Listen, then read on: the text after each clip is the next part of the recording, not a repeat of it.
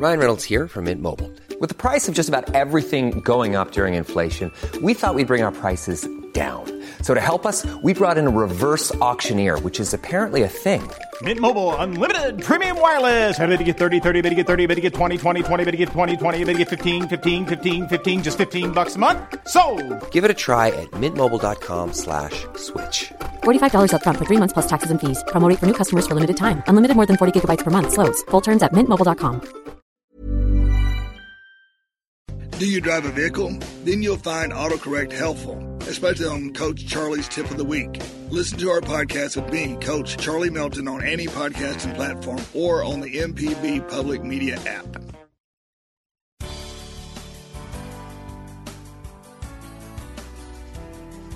Good morning. It's 8:30 on Wednesday, May 18th. I'm Desiree Frazier. This is Mississippi Edition on MPB Think Radio. On today's show, we talk with Mississippi Today reporter Anna Wolfe about her new series, The Back Channel. This is Mississippi Edition on MPB Think Radio.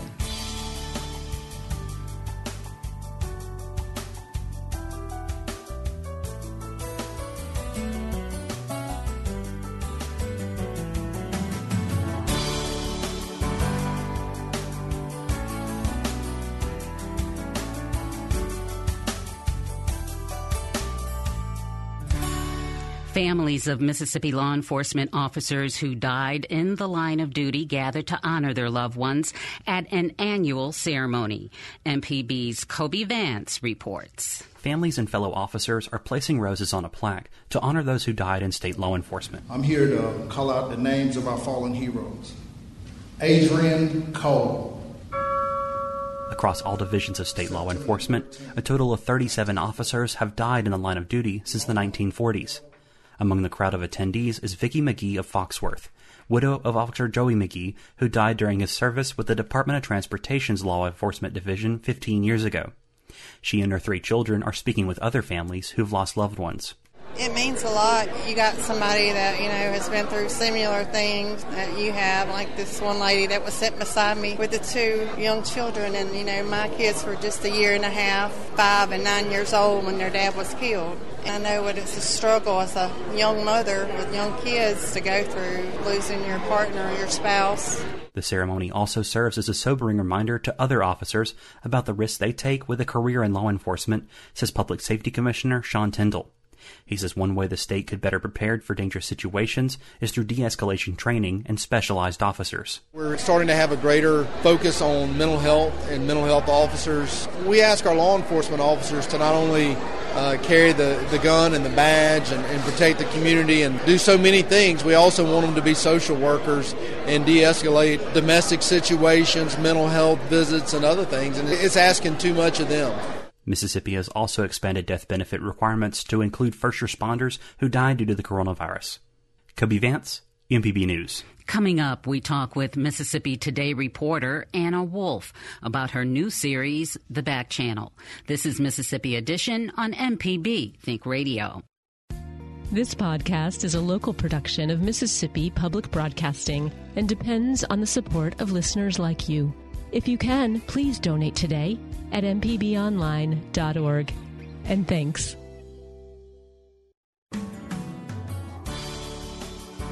This is Mississippi Edition on MPB Think Radio. I'm Desiree Frazier. Mississippi Today investigative reporter Anna Wolfe's newest series is called The Back Channel. It explores former Mississippi Governor Phil Bryant's involvement in a sprawling welfare scandal that allegedly resulted in the theft of millions of dollars in federal money intended for the state's poorest residents. Wolfe speaks with Mississippi Edition producer Rob Lane. Back in 2020 is when the story kind of broke wide open. 6 people were arrested by the state auditor's office, which originally investigated the case.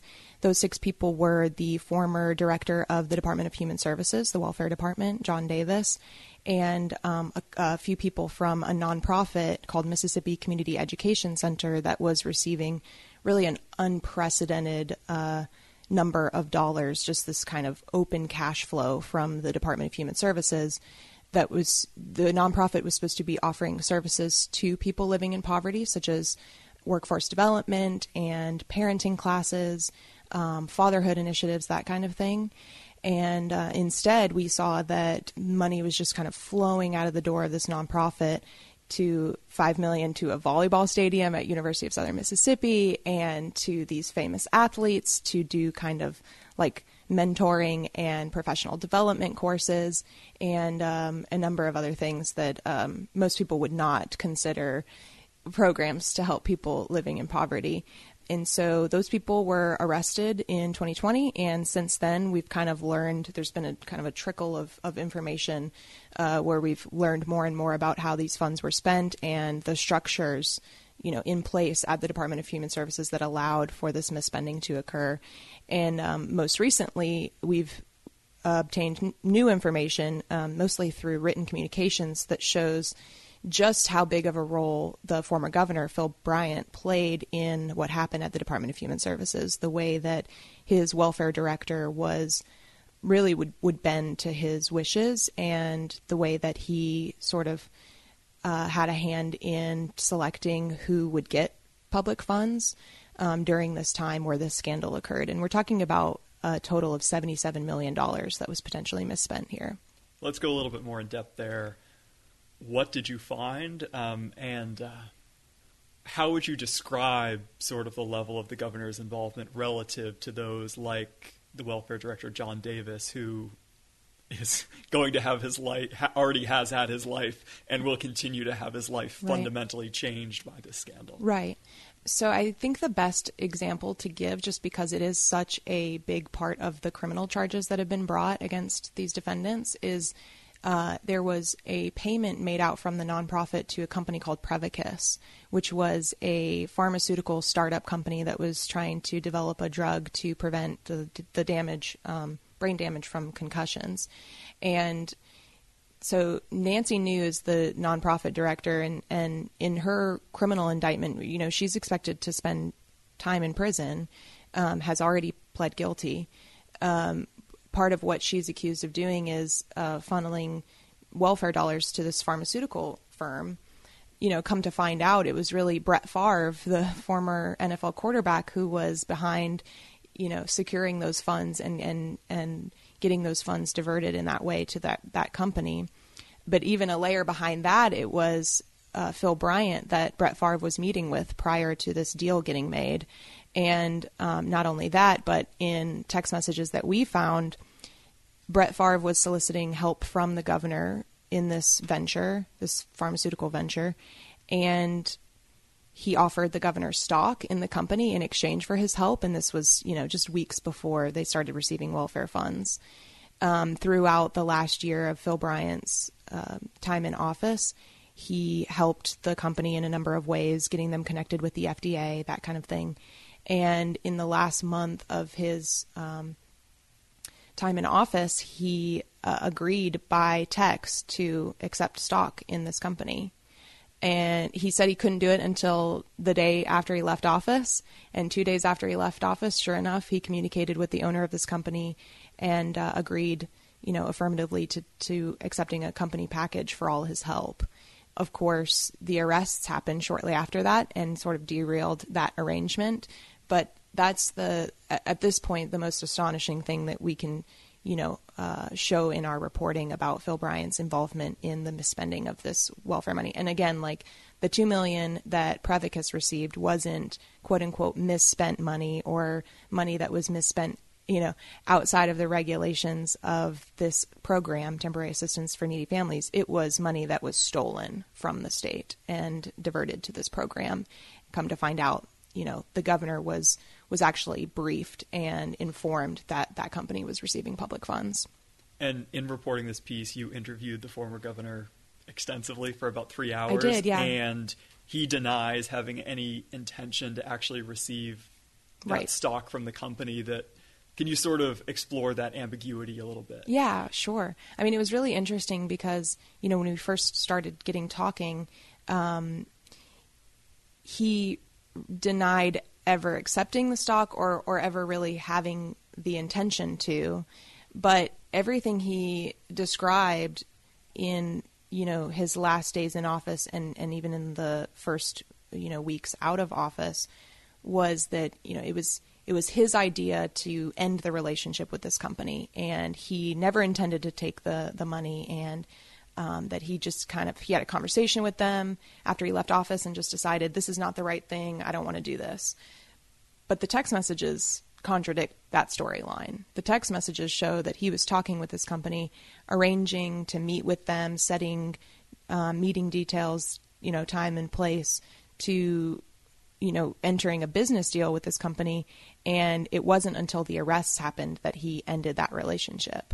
So there's kind of a contradiction there, but then the other sort of astonishing explanation that he gave was that when Brett Favre and the owner of this company was texting him in the earlier days when they had started receiving welfare funds, that they were working with Nancy New, working with John Davis, and that they had received public funding from the state of Mississippi. Phil Bryant is saying that he didn't read his text messages carefully enough in order to appreciate what they meant, that company was actually receiving public funds. So he denies knowing that this private company, in a deal completely shielded from public view, was receiving money from the state of Mississippi, even though he was explicitly told that in text messages and responded affirmatively with things like, great job, we'll get this done. He says that he just shot off, canned responses and didn't read carefully enough to know that was actually occurring. And this all comes within the context of he had met with Favre and other folks at Prevacus before any of this had happened? Exactly, right. Okay. They had kind of reached out to Phil Bryant as an initial entryway into, how can we partner the state of Mississippi with Prevacus. And in their very initial conversations in late 2018, Brett Favre and the owner of this company sort of were discussing, how can we bring the governor on board so that he can help us? We should offer him stock. I don't know if it's illegal or not, but we should, give him some shares in the company. So all of that intention is very well displayed by those communications. More from Anna Wolfe after the break. This is Mississippi Edition on MPB Think Radio. Did a contractor ever tell you the price of something and it sounds so high you think, maybe I'll try it myself? Some jobs just aren't that difficult, and yes, you can do it. If you want to find out how to do those things, listen to Fix It 101, podcast everywhere. This is Mississippi Edition on MPB Think Radio. I'm Desiree Frazier.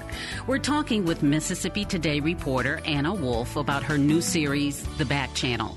Here's Mississippi Edition producer Rob Lane. I want to touch on something that you kind of alluded to, which is the fact that when you look at all of this documentation that you've put together, it is so clear that former Governor Bryant was absolutely starstruck by Brett Favre, and sort of one rung lower down the ladder, John Davis was absolutely starstruck by the governor.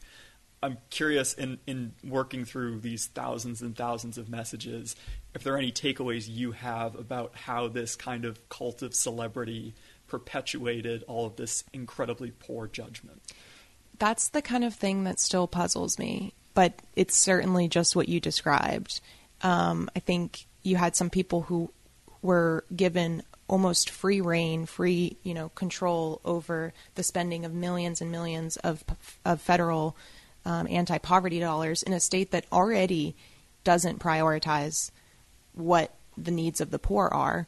And then you have celebrities like Brett Favre coming in and making these people who have this little bit of power feel more important, and they were susceptible to that for whatever reason.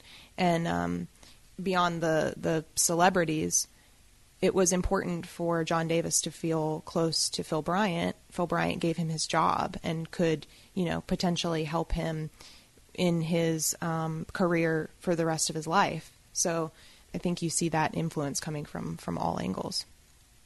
You've reported on Mississippi for years. You were at the Clarion Ledger before you were at Mississippi Today. Is this in some ways a microcosm of deeply ingrained systemic problems within Mississippi state government, this system of favors and back channels and handshake agreements that turn into transfers of millions of dollars? Take just from my personal experience, the culture of secrecy within these state agencies. You talk about like cultish, behavior. It's not just that there are some people, at the top who are, having parties and, living lavishly. It trickles down throughout the agency that there is this idea that, you have a job from the state and you feel like you can't lose it. And so you go along to get along. And, the fact that the fund that was targeted in this scheme was a federal fund intended to serve the poor is no coincidence. This is a pot of money that doesn't have any advocates, no very strong advocates surrounding it, and no one really paying attention. And the federal government's not paying attention either. So that just goes to show, like, maybe it's not just a Mississippi problem, but, no one else from the federal side was really making sure that the state was using these dollars to the best of their ability to serve the people that they were intended to serve. I want to pivot a little bit. You mentioned the fact that you felt in working through these documents that you could see the clear influence of John Davis being indebted to the governor because the governor had given him a job. And I want to talk about a piece you published a little bit more recently about State Auditor Shad White sort of examining the scope and sort of the appropriateness of his role in all this. Yeah. His is a name that hasn't come up yet so far in our conversation very much. Can you tell us a little bit more about how Shad White comes into the story? So Shad White was the auditor's office was the original investigating agency. And, it's kind of fun to think back on how this all came to be because, these were conversations that he and I were having much before the arrests and even before the investigation began in mid-2019. So what happened was a employee of the Department of Human Services, at least this is the story that's been told so far from, several parties, but an employee of the Department of Human Services went to the governor to describe a instance of suspected fraud by John Davis, the head of the agency. Phil Bryant took that information to Shad White, whose office started investigating that very small instance of fraud, which was essentially John Davis's contract with a professional wrestler, Brett DiBiase, who was also arrested and has since pled guilty within this scheme. And it amounted to $48,000 that they were talking about. Now, over the course of their investigation, they were pulling that thread and things began to unravel, and that's how they got to Nancy and Prevacus. But initially, Phil Bryant was the one that took the information to Shad White, and when the arrests happened in early 2020, Shad made a point to call Phil Bryant the whistleblower. Which, that term comes with a lot of perception, and really, the term itself has a layer of protection inherent within it. And so that was kind of the first political moment, the indication that this might turn political. But before that, typically if federal dollars are alleged to have been misspent, that information goes to the feds. And the FBI has so much of a greater capability to investigate these larger schemes and conspiracies. So Shad did not turn over the information to the FBI before he made the arrests. And, they didn't even know that arrests were coming down until they happened and until the news media knew about them. And so that's unusual. And so Shad has been scrutinized for that decision. He hasn't taken the scrutiny very well. And that sort of just raises more questions. Let's talk about that. Recently, he disputed in a series of tweets your description of what he did and didn't do with the information when he had it.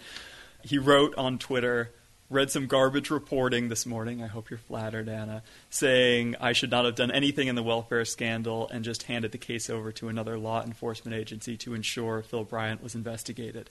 Guess what? I did hand it over to another law enforcement agency after our initial arrests. I gave the FBI access to everything we have. Over 2 years ago, they have even worked from my office on the case. Between all of us, this case will be fully investigated, period. I think he's free to react however he wants. The story was about 3 former auditors and how they might handle the situation if they were in his shoes, given the close relationship that Shad White had with Phil Bryant. You're talking about a state auditor that was appointed by the former governor, not just that, but served as his campaign manager prior to that. I mean, they were hand in hand, within the Republican Party, and him having that job and the trajectory of Shad's career, was heavily influenced by the former governor. But, I'm glad you brought it up just because, I think readers can take what they want from what he had to say in response to the story.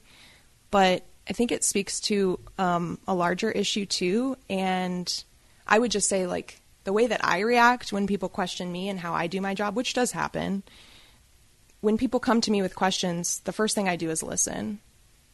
And I try to see where someone's coming from, and I explain what I do and my thought process when I'm doing my job, and acknowledge where I may have shortcomings and try to keep those things in mind in the future and thank them for helping me address my blind spots. What I don't do is attack others and name call and belittle the work that others do. It's just not the tack that I take. Moving forward, looking at this incident as something that in a lot of respects will continue to affect Mississippians, especially poor Mississippians, for years to come, because this is money that is likely never going to turn back up again, that was intended for people who never got it. What lessons can state government officials learn, and most especially, how should the current governor, Tate Reeves, and future governors think about their role differently in the wake of this incident? Yeah, I think a lot of the response to this scheme and this scandal have been to try to target the instance of fraud and try to prevent fraud from occurring in the future, which is great, and we need it. There are lots of things that, we need to do in that realm, and as far as, audits being stronger and agencies being actually required to make the changes that they say they're going to make in response to audit findings. But I think the larger issue here that maybe isn't being addressed is that, and I keep making this point, but, it doesn't matter to the person living in poverty if the funding that they were supposed to have received and didn't, if it went to line someone's pockets, i.e. like was actually embezzled to benefit someone personally, which is clearly illegal, or if it just went to a series of pet projects and programs that are not evidence-based and have no proof of actually assisting anyone out of poverty. One of those instances is criminal. The other one is not. It's perfectly legal and probably will continue for the existence of this program. And whether those two things happen, it makes no difference to the person who is missing out on opportunities and continues to cycle through this cycle of poverty because they didn't receive help from the funding. So, I think that we'll see that this money will continue to be used on things that have no outcomes for people living in poverty, as long as the government is turning its back to these programs and sticking its head in the sand on whether or not government is actually operating effectively. Anna Wolfe is an investigative reporter at Mississippi Today. You can read her newest series, The Back Channel, in full at MississippiToday.org. This has been Mississippi Edition on MPB Think Radio. Stick around for a full morning of Mississippi radio. Coming up at 9, it's Fix It 101. Then at 10, it's Everyday Tech. And at 11, don't miss Southern Remedy.